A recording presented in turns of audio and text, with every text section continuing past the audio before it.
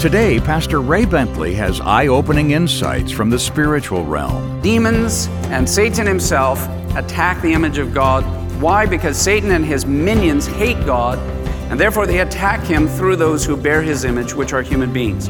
Men and women filled with the Holy Spirit bring glory to God, and Satan hates this and wants to destroy that image of God. Spreading the news, all of his people coming down before the King.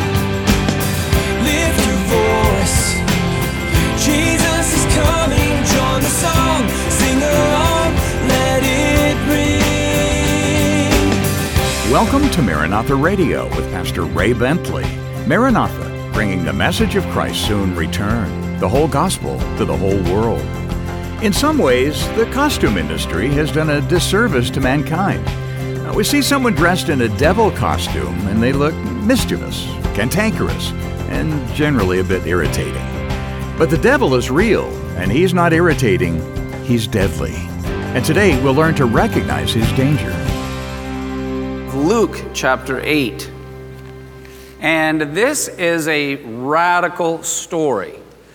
We talked about Jesus on the shores of the Sea of Galilee, getting into the boat, going out onto the sea, and a God-appointed divine storm arises. That storm brings out what is in the hearts of the disciples, which is fear, and then saying to the Lord, "Don't you care about us? We're perishing."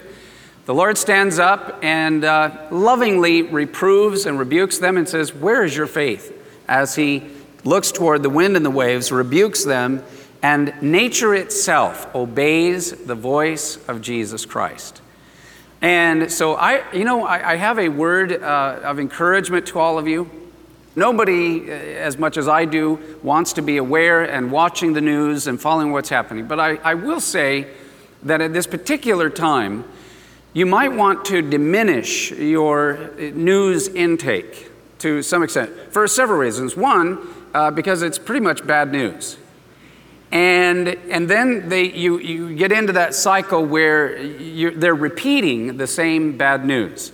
And we are made and wired by God that emotionally we tend to fall into wherever our minds are headed and thinking about. And so good for you that tonight you are in church to hear what? The good news. And filling your mind with the good news, because it's a word of comfort, it's a word of encouragement, to be strong. And in fact, as we will see tonight, trust me, no matter what storms there may be, or as we'll see, Jesus gets to the other side, and lo and behold, there's a demon-possessed man running around wild and crazy, and the Lord shows his power and authority over the fallen angels, over Satan and the devil himself. I want to remind you that Jesus has all power and all authority. We are in him, and he in us by faith, and we are already victors. We've already got the victory. It's not like we're battling to defeat the devil. The message, the good news is, the devil's already defeated. It's done. 2,000 years he has been defeated. He's as defeated as he was the day that Christ rose from the dead. And even before that, when Christ paid for the sins of the world. And so we now have his covering, his shield, his power, and his authority. And it also shows us the lengths to which God will go to deliver and save one man or one woman. And I believe that there may be someone that has, in one way or another, been tormented by the supernatural realm. There are, for various reasons, that a door has been opened, and the satanic and the demonic and strongholds have entered into your life. And even if it's just one man or one woman, God will deliver you, and he will heal you, he will save you, he will completely, radically undo everything the devil has done and give you more love, more grace, more blessings than you could have ever dreamed or imagined. Amen? Okay, in your notes, I ask a very simple question. Do you believe in the devil? You believe in God? Yes. 95% of Americans still, after everything, say they believe in God. it's important to believe in the right God, and certainly the one who has revealed himself through his Son, Jesus Christ. But ironically, while many people, as they say, 95%, say they believe in God, it is not 95% who say they believe in the devil. And C.S. Lewis, a fantastic and a great writer, which I would recommend to you, any of his books that he has written, The Chronicles of Narnia are good. Another book that is less read but amazing and fascinating to me is The Great Divorce, he calls it. A great, tremendous insight that this man had. But anyway, here's a little paragraph that is very revealing. I want to start with it. C.S. Lewis wrote, "There are two equal and opposite errors which our race, humanity, can fall about the devils. One is to disbelieve in their existence. The other is to believe and to feel an excessive and unhealthy interest in them. They themselves are equally pleased by both errors and hail a materialist and a magician with the same delight." That's what, Satan, on the one hand, and we generally tend toward extremes. On the one, there is no devil.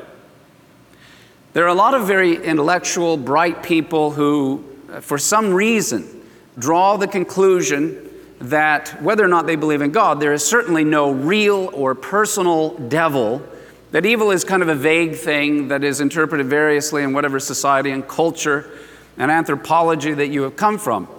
But they will quite admittedly say, there's no real devil. On the other hand, there are those who not only believe in devils and demons and spirits and spirit guides and all kinds of visitations and the paranormal and the psychic, and they go off into those worlds looking for and trying to find the reason for life and can become fascinated with the occult side of life. And there are even Christians who get obsessed with the devil and demons and even demonology and exorcisms and all the rest. Either way, and C.S. Lewis is so right on, either way, either there is no devil or you're totally obsessed with him, they've got you. They have got you right where they want you. The best place to be is, there's a God. Yes, there's a heaven. Yes, there is a demon called Satan. And there are the other fallen angels who have gone with him. According to the Bible, about 1/3 of the angelic realm went in rebellion with Satan, who God allowed to rebel against him. And Satan said, look how beautiful I am. Look how amazing I am. Ezekiel chapter 28 is a very interesting description. If you've never read Ezekiel 28, it talks about the prince that really is behind, the prince of Tyre, and who it's really speaking of is not a human being, but the devil himself. And he is filled with beauty and apparently glorious and great beauty and musical ability. His voice, it's described as kind of going from the Hebrew into English like a pipe organ. If you've ever been where there's a pipe organ where the notes are played with the various keys and octaves and vibrates and fills an entire cathedral. So apparently is the melodic voice of Satan, who is from age used music for his purposes and so forth. Either way, he has you where he wants you. If the devil cannot pull you down with disbelief, he will distract you by being overly obsessed with him.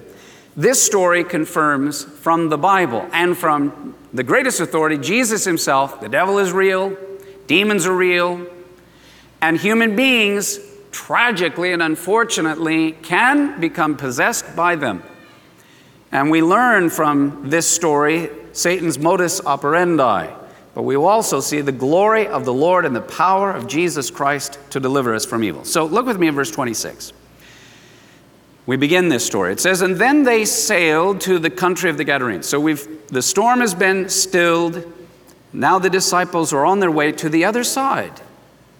And by the way, Jesus gets into this ship, goes to the other side, and essentially this whole taking the boat and going to the other side is to reach one man, which is opposite Galilee. Verse 27, "And when he stepped out on land, there met him a certain man." There it is, his whole purpose for going there. "When he stepped out on land, there met him a certain man from the city who had demons for a long time. And he wore no clothes. He was naked. Nor did he live in a house, but he lived in the tombs, which would probably have been rock caves up in the mountains. When he saw Jesus, this demon-possessed man cried out and fell down before him, and with a loud voice said, "What have I to do with you, Jesus, Son of the Most High God? I beg you, do not torment me." For he had commanded the unclean spirit to come out of the man, for it had often seized him. And he was kept under guard, bound with chains and shackles, and he broke the bonds and was driven by the demon into the wilderness. This is a telling story. When evil takes possession of a human being. Pastor Ray Bentley will have more of today's study in just a moment. So many listeners have shared comments on what Pastor Ray has meant to them. Pastor Ray is greatly missed. He was an anointed man of God, and we take comfort in our Lord and Savior as Ray is rejoicing in heaven with Jesus and all the heavenly hosts singing glory to God. Pastor Ray's teachings continue here on the radio thanks to the support from listeners like you.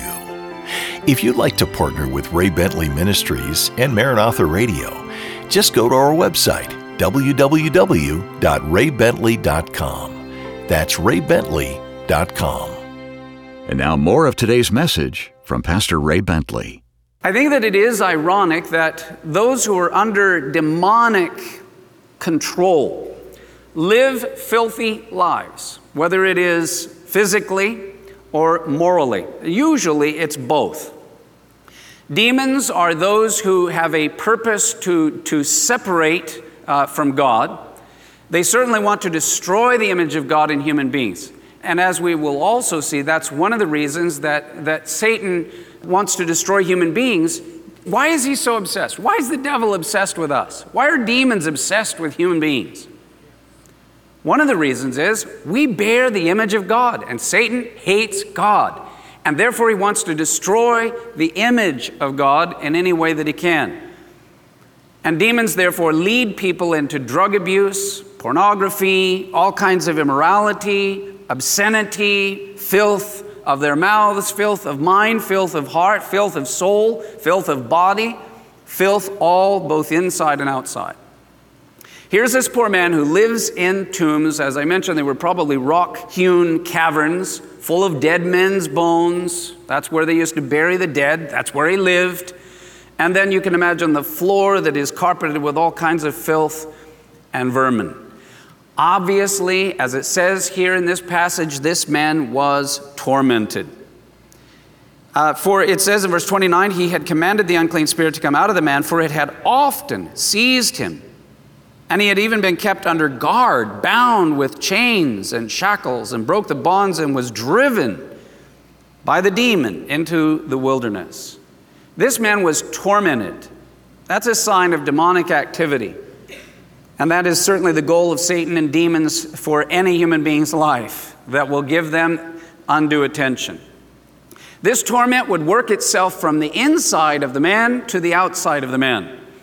At certain times, because he is filled with filthy, demonic, fallen spirits, he would cry out, he would howl like an animal. Though he was a man, he would howl like an animal, sometimes just compelled by the inner anguish going on mentally and emotionally. He would howl during the day, he would howl during the night. Why? Why do demon-possessed people howl like that? Because they are tormented inside by the demons, who are literally ripping and tearing at your mind, your sanity, your emotions, and fraying you from the inside out. And when that wouldn't bring relief, to howl like an animal, he would take jagged rocks and cut himself all over his body, as if he were literally trying to open wounds big enough for these foul demons to get out of his body. But he was never able to find relief, never able to find success. He ran around naked, living in delirious state of mind, bleeding with lacerations, full of infection, all kinds of scar tissue. The demons dehumanized him, animalized him, and then had ostracized him from the rest of humanity. Now, that's one picture. But let me also say, and as I've put in here to your notes, there is the full-on, where you go after it and open your heart to the devil, demon possession. But there also can be demonic control. Another kind of experience where the Bible talks about doctrines of demons. Here we have the doctrines, and the word doctrine means teaching, the teaching of God. And I want to say this to remind you of something that's very important. When we talk about the Word of God and the law of God, basically what God reveals through His Word is more than merely right and wrong. There's a lot of people that will say, well, you have this, your beliefs, and we have our beliefs, and we have to live in it, where everybody gets to decide what is right in their own eyes. But there's something that is much higher at stake. Because morality, and in fact, the laws of God are more important than merely, it is true that they distinguish between that which is right and wrong. But there's something even deeper than that. The Bible says, and God said, that His Word and His ways are the ways of life. And to go against His Word and His laws and His ways is death. So when you think of these things, please understand, it's more important than our morality versus someone else's morality, or trying to distinguish what's right and what's wrong, and maybe other people don't agree with what we think is right or wrong. The Bible says it is life or it is death. If you go away from the truth of God's Word, you are inviting death into a culture, a society, let alone we see this on an individual basis in this poor man's life. But having said that, okay, let's say you're not into the occult, you're not out there asking demonic spirits to come and take possession of your body.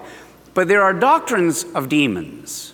There are demonic ways of thinking, demonically inspired ways of thinking, one of which is a demon goes to someone who is very smart and very educated and very articulate and very refined, and convinces them that he doesn't even exist.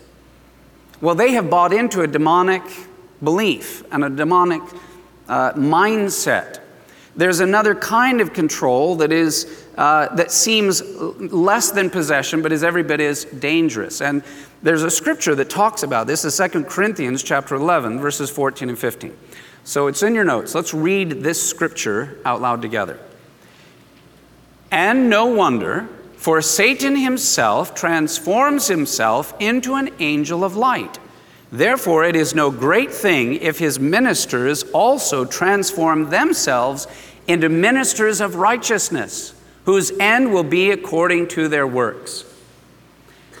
In other words, demon-controlled people can appear to be completely normal. They can seem like, they dress like other people, they function like other people, they may even appear as spiritual leaders.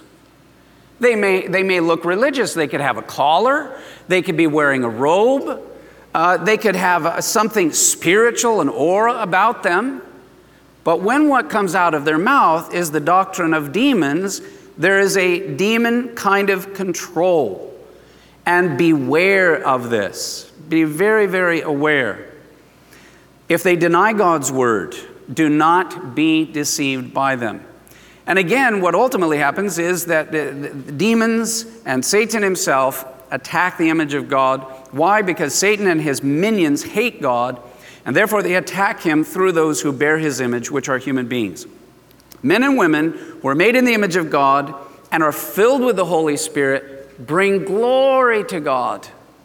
They glorify God when you are filled with the light of the Holy Spirit. And our Creator, we honor Him and we worship Him and we love Him and we bless Him. And Satan hates this and wants to distort and to destroy that image of God. One of the interesting things also about, as we desire, and I talked earlier about filling your mind with the Word and good news. And if you are getting overly affected with anxiety and with all that's going on politically, economically, and all the rest, then, turn it off. for a season. And make sure you're getting the Word into your mind and the Word into your heart. Let me tell you something else that will happen, that when you are, filled with the Spirit, there are two things you can do to be filled with the Spirit. One, meditate on the promises of God. Because God's Word is powerful. And the second thing is that when you are filled with the Spirit, if you want to become a heavenly man and a heavenly woman, one of the best ways to be filled with the Spirit is to sing. Ephesians chapter 5 talks about singing and making melody within your heart to bring glory and praise and honor to the Lord. If right now I had the ability, if I had a knob up here, and I could just turn up the actual sounds of the spirit world around us and that is in heaven right now, guess what the first thing you would notice that you would hear? Singing. When the prophets went into heaven, they heard the praise and the glorifying of God and the singing of praise to Him. You come to John in the book of Revelation, the last book of the New Testament, he is overpowered and overwhelmed by this praise and worship and singing. And as you begin to sing, you are joining the very vibrations of heaven itself. You will be filled with the Spirit of the Lord, and the glory of the Lord will come down upon you. How many of you would like to have a taste of heaven? Sing. So here's Satan wanting to destroy this poor man. He's not singing, he is howling. Anything animalizing or degrading to humans is certainly in line with Satan's plan, whether an attitude, an addiction, a habit, or any kind of mental preoccupation other than the Lord. So here's this poor man. Jesus comes to him, and the demon cries out, "What have I to do with thee?" Now look with me in verse 30. Jesus asked him, saying, "What is your name?" He said, "Legion," because many demons had entered him. And they begged him that he would not command them to go out into the abyss. Now, a herd of many swine, pigs, was feeding there on the mountain. So they begged him that he would permit them to enter them. And, ironically, he, Jesus, permitted them. Then the demons went out of the man and entered into the pigs, or the swine. And then the herd ran violently down the steep place and into the lake, and all drowned. And when those who fed them saw what had happened, they fled and told it in the city and in the country. And then they went out to see what had happened and came to Jesus and found the man from whom the demons had departed, sitting at the feet of Jesus, clothed and in his right mind. And they were afraid. They also who had seen it told them by what means he who had been demon-possessed was healed. Wow, what a story. Pastor Ray Bentley with a glimpse into the world of our spiritual adversary today. And he'll have more as this study continues here on Maranatha Radio. Now, today's study is titled, Getting Rid of the Devil. If you missed any part, you can hear a replay on iTunes or at raybentley.com. That's raybentley.com. There at the homepage, there's a place to leave a written tribute to Pastor Ray's life and ministry. And by clicking Media, you'll see the words Watch, Radio, and Devo.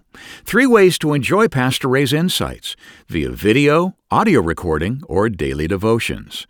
In fact, at the very bottom of the page, you can arrange to receive Pastor Ray's daily devotions each day automatically at no charge. And also link to his YouTube and Facebook pages. So why not bookmark it? raybentley.com. And you'll find Pastor Ray's books, including his brand new one, The Final Witness, and The Cyrus Mandate, both page-turning prophetic fiction novels in the Elijah Chronicles series.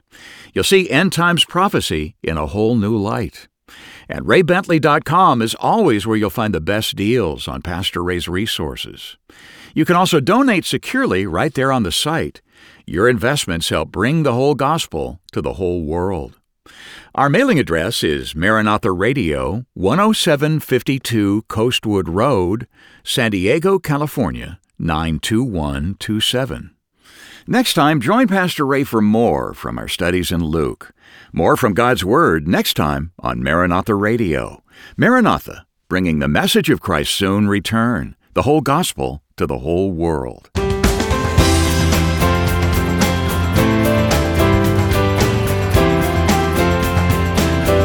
Maranatha Radio with Pastor Ray Bentley is an outreach of Maranatha Chapel, 10752 Coastwood Road, San Diego, California, 92127.